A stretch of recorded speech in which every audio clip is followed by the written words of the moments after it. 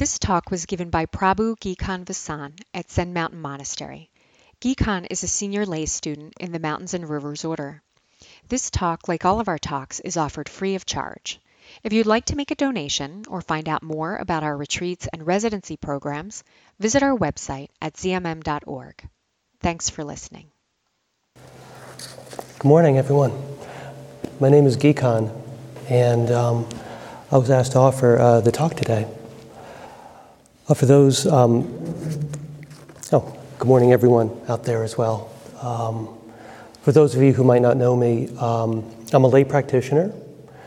Most of my training was done actually at Fire Lotus Temple in Brooklyn, so I just wanted to send a special shout out to the Brooklyn Sangha. I'm now more within striking distance of the monastery, so I practice here. I guess my work has been in social work and now more recently in the field of public health. I hope everyone's having a good holiday season. And if this is your first time here, either here or first time online for the Sunday program, I hope you're enjoying it. I really hope it's meeting you where you need to be met to some degree. I want to start with a short sutra from the Pali Canon, the Candima Sutta, the moon god's prayer for protection. Thus have I heard. On one occasion, the Blessed One was living near Savatthi. At that time, Candima, the moon god, was seized by the demon lord Rahu. Thereupon, Candima called to mind the Blessed One. O Buddha, my hero, you are wholly free in every way. I have fallen into distress. Be my refuge. Thereupon the Blessed One addressed the demon lord on behalf of Candima. O Rahu, the moon god has gone for refuge to the Tathagata, the consummate one. The Buddhas radiate compassion on the world. Release Candima. Thereupon Rahu released the moon god and rushed to the demon lord Vipassata and stood beside him trembling with fear, shocked and awestruck. Vipassata addressed him, Rahu, why did you suddenly release Candima? Why have you come trembling? And why are you standing here terrified? Rahu answered, I had been spoken to by the Buddha. If I had not released the moon god, my head would have split into 7 pieces, and I should have no happiness in life. Therefore, I released the moon god. So, as many of us know, a few months ago during our fall training period, we had a running theme of the moon. And during that time, I decided to just check out some of the Pali Sutras that featured the moon. And this particular one kind of endeared itself to me almost at once, and it's been sort of staying with me. Apparently, the sutra was occasioned by a lunar eclipse, from what I understand, when the moon is kind of fully or partially covered by darkness.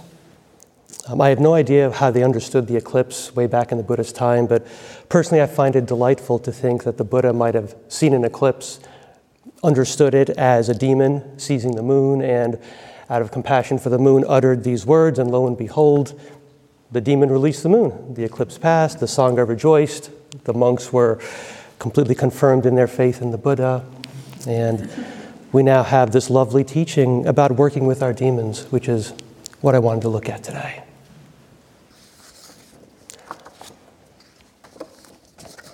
I have fallen into distress. Be my refuge. I find myself moved when I read that. I'm struck by how plain and vulnerable the moon is at that time. There's nothing refined or subtle about what the moon is asking for. And in some ways, I find myself a little humbled because, it's far more open and honest than I generally tend to be about my own fears and distress. When I hear the moon, I really hear the unvarnished, undefended plea of someone in trouble. Someone who needs help, who knows that they can't rescue themselves. Right? Someone who needs a lifeline. as I was sort of working with this, different echoes began to come back to me, First, it sort of has an echo of the final step in becoming a formal student here, right? Where after all of like the preliminary things, you're still not done yet. You still have to go in front of your teacher, and you do 9 bows in front of your teacher, and you very personally ask for the teachings. Right? You very personally, I think, have to have some version of, I've fallen into distress, be my refuge. It also reminds me of when I worked as a clinical social worker, just the various people I saw in therapy and how they kind of were when they first walked in, right? The first meeting between a therapist and a client. And how, in some ways, you can't hide no matter how you try, but personally, I was a terrible therapy client. I mean, I pretty much let therapists know that from the get-go. Like, just I'm going to be a terrible therapy client. But there are other people who came in the first time, and their needs just flowed. Right? They were at the point where they didn't have the option of being defended. Right? This is who I am. This is what I need. I'm in trouble. And it also reminds me, just kind of more generally. I was thinking about this past September, when the anniversary of 9/11 happened, I was thinking about right after the 9/11 attack, like the very next day or a couple of days later, Fire Lotus Temple was packed with people. I don't know if any of you were around during that time in Brooklyn, but usually we were lucky if we got like 2 people showing up or 3 people showing up for evening Zazen, right? The Zendo was like packed, to the point where we couldn't even do beginning instruction in the usual room. Miyotai Sensei had to actually do beginning instruction in the Zendo, like during the first period of Zazen, because there were so many people, you couldn't fit them anywhere else, right? So an interesting question is why? Right? What brought so many people to such a place at such a time? Right? What brings us to such a place at this time, no matter what time that is for us? If I had to say, I would say that I didn't ask anybody, but if I had to say, I'd say that people showed up then because they were scared. Their lives, our lives at the time, had fallen into distress. And so they came to a temple. They came for refuge, even if they didn't quite know what that meant.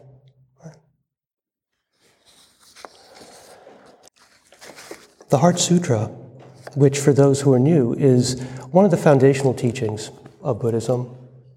It's the first chant that we did today. Right? So generally when people come in here for beginning instruction, that's the kind of like the very first teaching. And it's interesting that, people chant that even before getting Zazen instructions. Right? That's the very first teaching that we offer when you come here. So the Heart Sutra, in its very first line, offers exactly that. Offers exactly a refuge. Avalokiteshvara, Bodhisattva, doing deep prajna paramita, clearly saw emptiness of all the 5 conditions, thus completely relieving misfortune and pain. It's worth taking a moment to appreciate what that opening line offers us.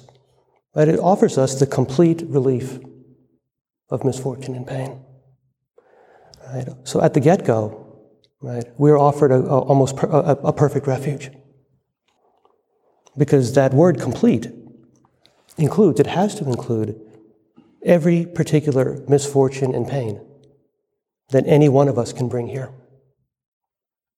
And in fact, I would say it includes every particular misfortune and pain that everyone who will never walk in here experiences. Right? That's the word complete.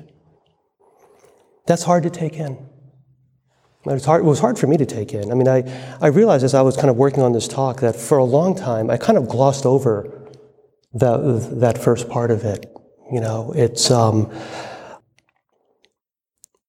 like how like in like some of the sutras they have these big miracles. Like, the Buddha touches his toe to the ground and all of a sudden, like, universes of flowers begin raining on people and, like, lion thrones appear and just all, but, you're not really supposed to believe that actually happened, right? It's like, okay, it's nice, but it didn't really happen. that was kind of how I viewed like this first part of the Heart Sutra, right? I sort of found myself glossing over it when we were chanting it, right? Like, they don't really mean that, right? You know, that's meant to kind of increase our fervor, etc., but doesn't really mean it. And in some ways, you know, I was sort of imagining, what if it didn't say completely relieving misfortune and pain?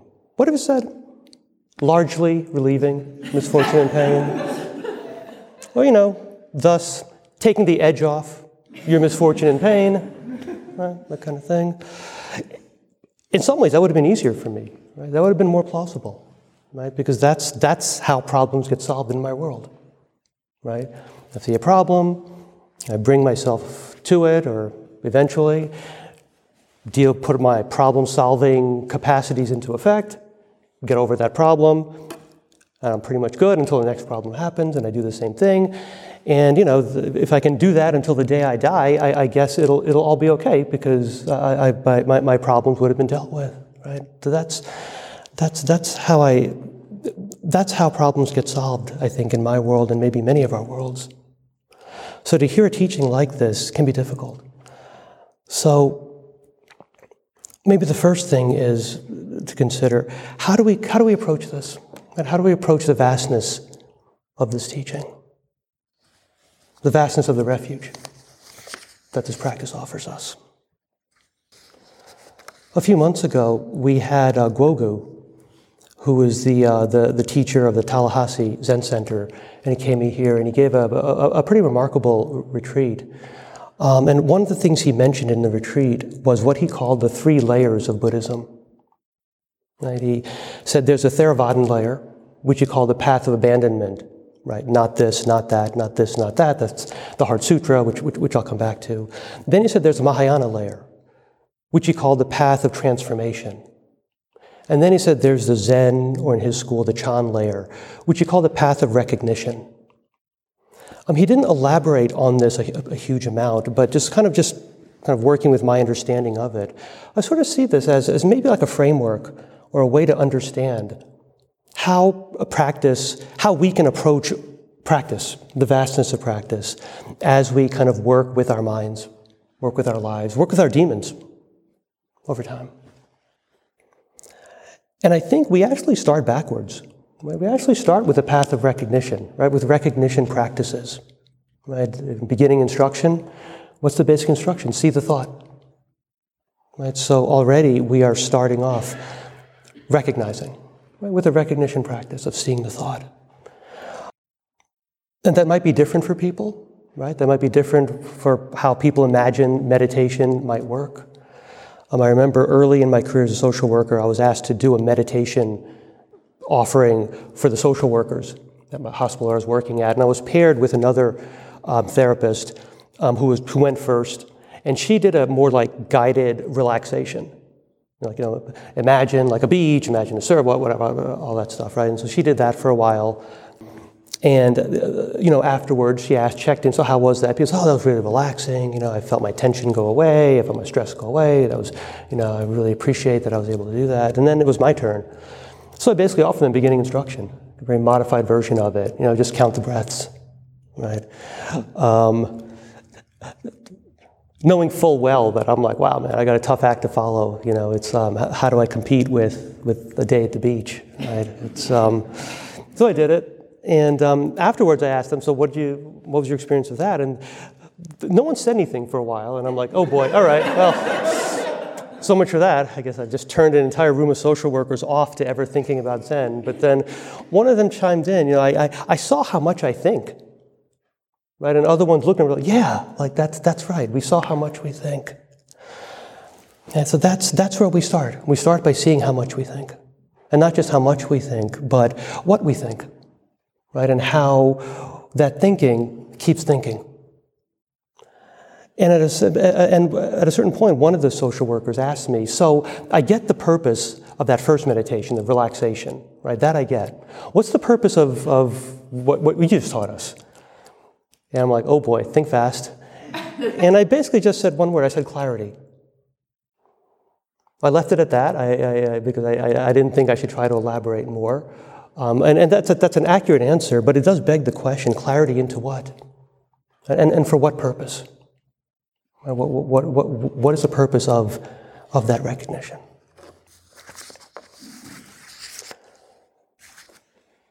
There's a passage in the Lankavatara Sutra where a bodhisattva basically asks the Buddha that question, or a version of that question. He asks the Buddha, why do people fall into discriminating thoughts? And for those of us who are new, discriminating thoughts, you can just understand it as, why do we fall into thoughts that are divisive, right? That divide us from just about everything? Right? So how does this process happen? That's what the Buddha said. He said, we cling to names, signs, and ideas. As we move along in this way, we feed on objects and fall into the notion of an ego and what belongs to it. We make discriminations of good and bad and cling to the agreeable. And as we thus cling, there's a reversion to ignorance, and karma becomes accumulated. And as the accumulation of karma goes on, we become imprisoned in discrimination and are unable to free ourselves from birth and death. There's a lot there. That's a dense passage, but I like it because it really does kind of, in a very brief way, map out how very small moments of thought, very small moments of not recognizing what our minds are doing, are connected to larger cycles of discontent and suffering. Right? It kind of puts the pieces together a little bit.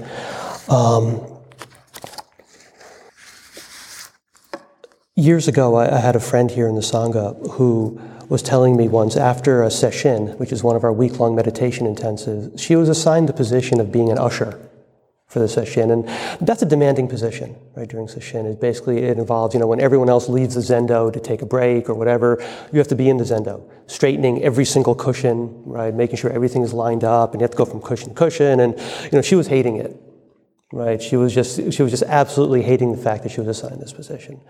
And she was doing it, but she was just like hating it all the while. And apparently it was obvious enough because one of the senior monastics, she said, came over to her and just placed his hand on her shoulder and said, try doing it without an opinion.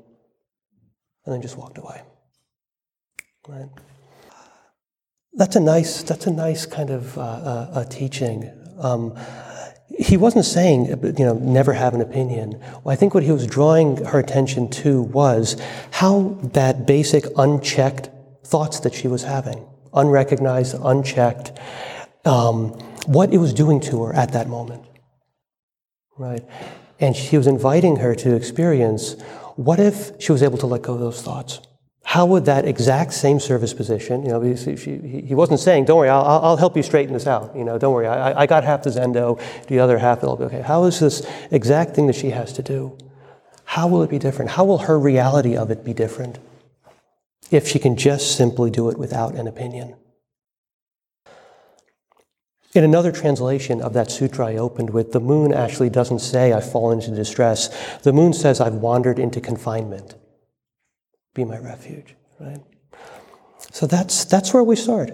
We start by recognizing how the small things, right? Breathing, walking, small moments of distraction, small movements of mind, right? Can either be confining or they can be freeing. Right? They can either be the seeds of our suffering or our freedom from that suffering, depending on, very simply, if we can actually see what our minds are doing. And so we start with the path of recognition. And sometimes that doesn't work. Right? In beginning instruction, we talk about how sometimes letting go of thoughts just doesn't work. Right? You're seeing, you're letting it go, seeing, let it go, seeing, let it go, and it's not going. Right? So what do you do? Right? And in sort of practice in general, if we keep it up, we will hit layers that are more challenging. Sometimes we can call them defenses, early patterns, sometimes generational or cultural patterns. Right? That it's simply recognizing it isn't enough to relieve ourselves of it. Right? And this can be a delicate area in practice. Right? Especially if our history or our present life is one where, we really use those defenses, I'll just call it. That's my world, that's my term. We use it in order to keep ourselves safe. Right? If our history is marked by fear or a lack of safety. Or, maybe on the other extreme, if our history is one of privilege. Right? And a lot of the anti-racism and hopefully our anti-sexism, gender-biased type of work, which I hope we'll take up, hopefully with the same fervor that we've taken up anti-racism work. One of the things we see is, how privilege can be as confining, right? Sometimes even more so, and how it can be as difficult to let go of those behaviors and cultural patterns that keep us in positions of privilege. Right, so how do we work with this? This is where I think the transformational layer of practice can often be helpful. Right? It's a more active way of working with deeper entrenched habits of mind and habits of behavior. So, for example, we chant the 4 immeasurables. And for those of you who are new here, it basically goes, may all beings be free from suffering and the root of suffering. May all beings know happiness and the root of happiness. May all beings live in sympathetic joy, rejoicing in the happiness of others. May all beings live in equanimity, free of passion, aggression, and delusion. Right? We didn't always chant this. And in fact, for most of the time we were here, that wasn't part of our practice that we do. And I really appreciate the fact that Shugen Roshi, the abbot, has brought that in, as well as other practices, right, of ways of more actively addressing things, And so the 4 immeasurables, it's kind of instinctive to address it outward. You can address it inward. You can address it to your own demons, right? If you're really struggling with something that you know is not helpful, something that you've been told by other people is not helpful for them, right? But you simply can't let it go, right? You can direct that to yourself, right? May this part of me be free from suffering and the root of suffering. May this part of me know happiness and the root of happiness, whatever that is, right? One thing I do, which is helpful for me, so I'll just offer it occasionally, I'll do this, is if I'm in a very difficult interpersonal kind of relationship with somebody, oftentimes at work, when I worked as a therapist, sometimes with clients where it was just really, we were at this place where, they didn't like me, I didn't like them, it was hard going. Sometimes with coworkers, I felt the same way. I would do what I call putting a rakusu on the enemy. Right? This actually just happened spontaneously once when I was with a client, and I just imagined that person wearing a rakusu, right? And something shifted, right? And so I began to sort of practice with that. Right? Whenever I'm in like a difficult space, that person who I've sort of made into the enemy at that moment, just imagine them wearing one of these, wearing a rakusu, right? I want to clarify, this is not making them Buddhist. Right? It's not making them anything, right? They don't even know what's happening, right? What it's doing is, right? It's about me. It's about me at that moment, right? Because I realized that if this person were part of this order, and if they had taken the precepts, and if they were wearing one of these, I'd be having a different conversation with them, even if we hit a moment of impasse with each other. Well, why? Right? It's because I would realize that, we both are in a very, it would change the relational space between us, right? When we put the rakusu on, we chant, vast is the robe of liberation, right? It would bring them in, they've always been there, but for me, it would suddenly bring them into that space of liberation, which when they were an enemy, I had cast them out of in my mind, right?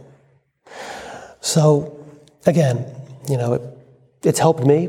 I'm offering it. And again, this is a way, is how I sort of see that transformational layer of practice. actively working, right, with the power of the mind, right? It's the same power of the mind that can make someone an enemy that can put a rakusu on them, right? You're simply taking a mind that is now running away on suffering, on thoughts that are creating and generating suffering, and you're using that same power of that mind to create something else.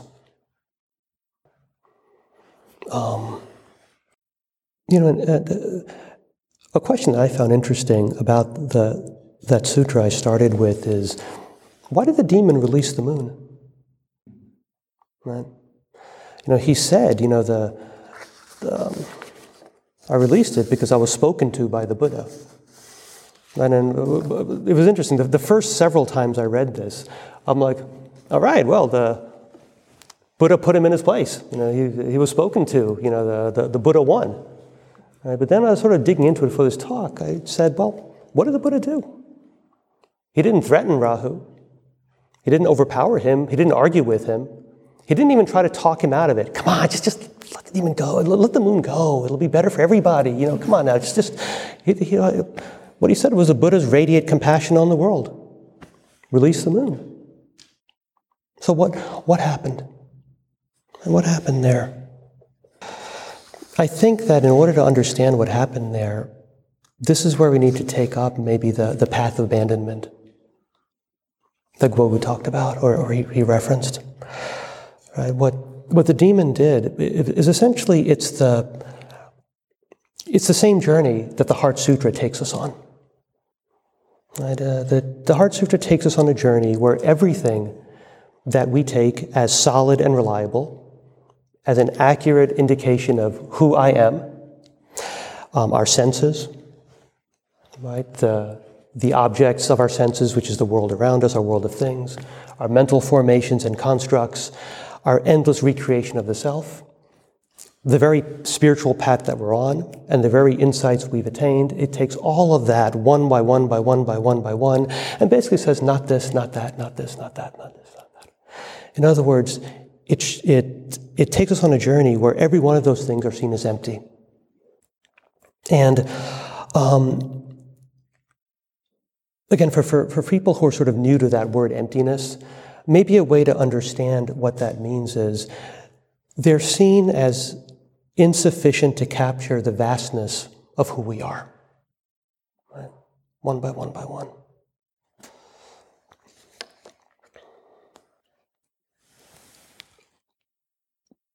I had a therapy patient once, a young woman in her 20s. I'll call her Liz. She was a very conventionally attractive woman who spent an enormous amount of money and resources that she really didn't have, as well as energy, on clothing, makeup, designer things like that, right? It was getting her in trouble, financial trouble. It was creating relational problems, etc. And so, we, among other things, we addressed we're trying to work on this. And at one point, I was sort of just trying to kind of help her to maybe dig into what's driving her to do that. And she looked at me and she said, "You don't understand.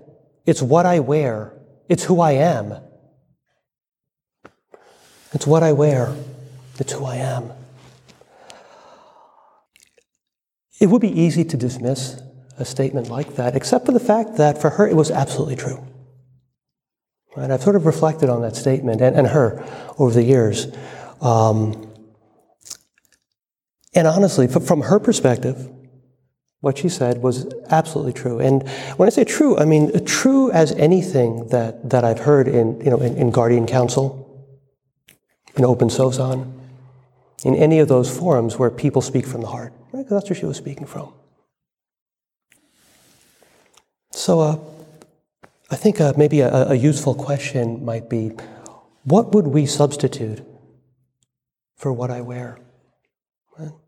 You don't understand, it's who I am. Whatever we might put in that blank, right? No matter how sophisticated, no matter how spiritual, lofty, no matter how dharmic. Whatever we put in that blank, one thing I've grown to see, it will be the exact place of our suffering. Well, it might take us a long time to see that, and it's taken me years sometimes to see that, right? And it often doesn't happen until the suffering kind of bubbles up to a place where I can see it, and then working with it, say, oh, it's because, right?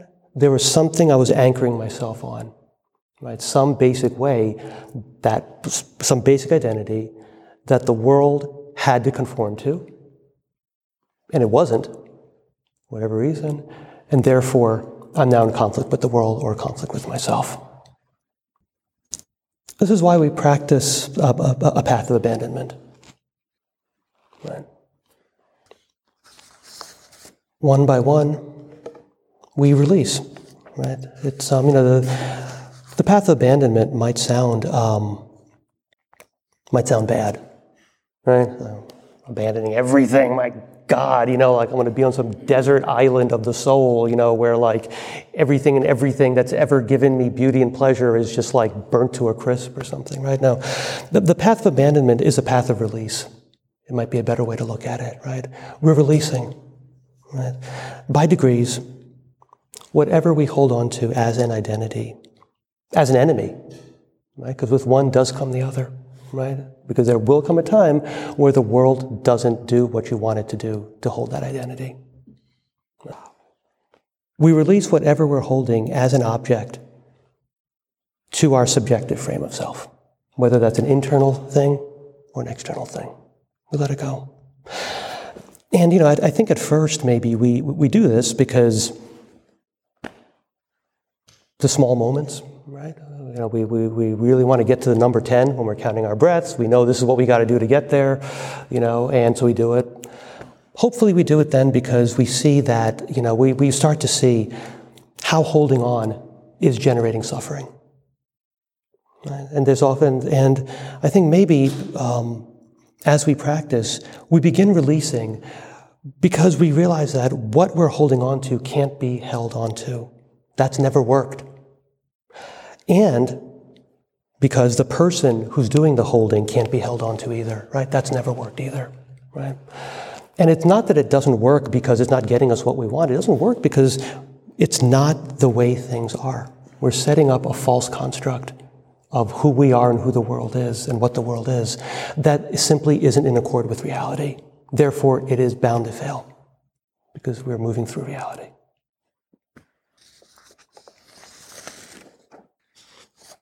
This, I think, is what the demon's realization was. If I had not released the moon god, my head would have split into 7 pieces, and I should have no happiness in life. Therefore, I released the moon god. That the demon realized what we all realize in practice. The more we grasp, the more our mind will be fractured, and our lives will follow that fracturing. The Lankavatara Sutra, there's that wonderful observation by the Buddha that if we can continue that way of using our minds, we will feed on objects and fall into the notion of an ego. I think the word feed is really important, right? Because feeding implies that we will feel a lack, right? We will feel hungry, maybe even starving, and because we will feel that there's something missing. So we will keep feeding. Right. Maybe what we're abandoning on the path of abandonment is that notion that there's something missing.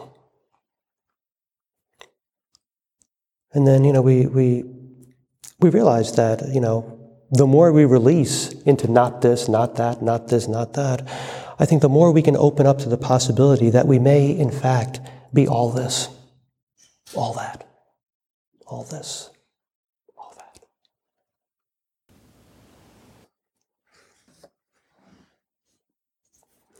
Oh, Buddha, my hero, you are wholly free in every way.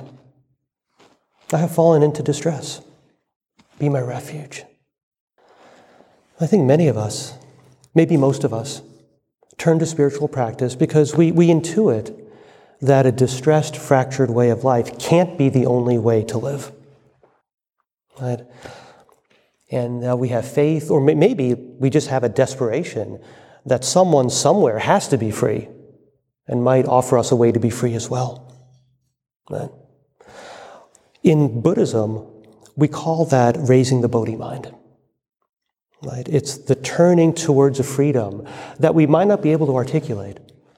Right? We might not know how to put it into words, but we know it has to be there. Right? Because life simply can't be a life of suffering.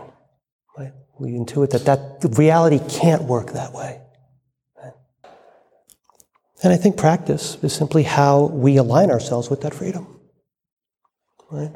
We don't need to create it, right? That's in some ways what we need to let go of, right? Is all those strategies of creating it, right?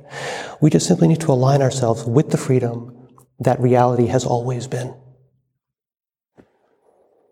So, in the coming days, the holiday season is upon us. In the coming days, some of us will be going to family, which may have its own degree of distress. Some of us will be entering the deep silence of Rahatsu, the long meditation intensive we do here. Some of us may be spending the holidays alone, either by choice or otherwise. Right?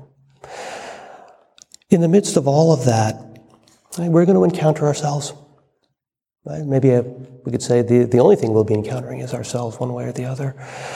So, whatever takes hold of us, right, whatever demons seize us during this time, if we can release it.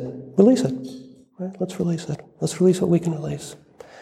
And if we can't, let's take care of it. Right? Let's radiate our compassion on the demons. Right? Internal, external, in some ways it doesn't matter. Right? Let's really remember the practices of transformation, right? That are there for us if we want to take them up. And let's give our demons love. That's what they need. So, thank you everyone, and happy holidays.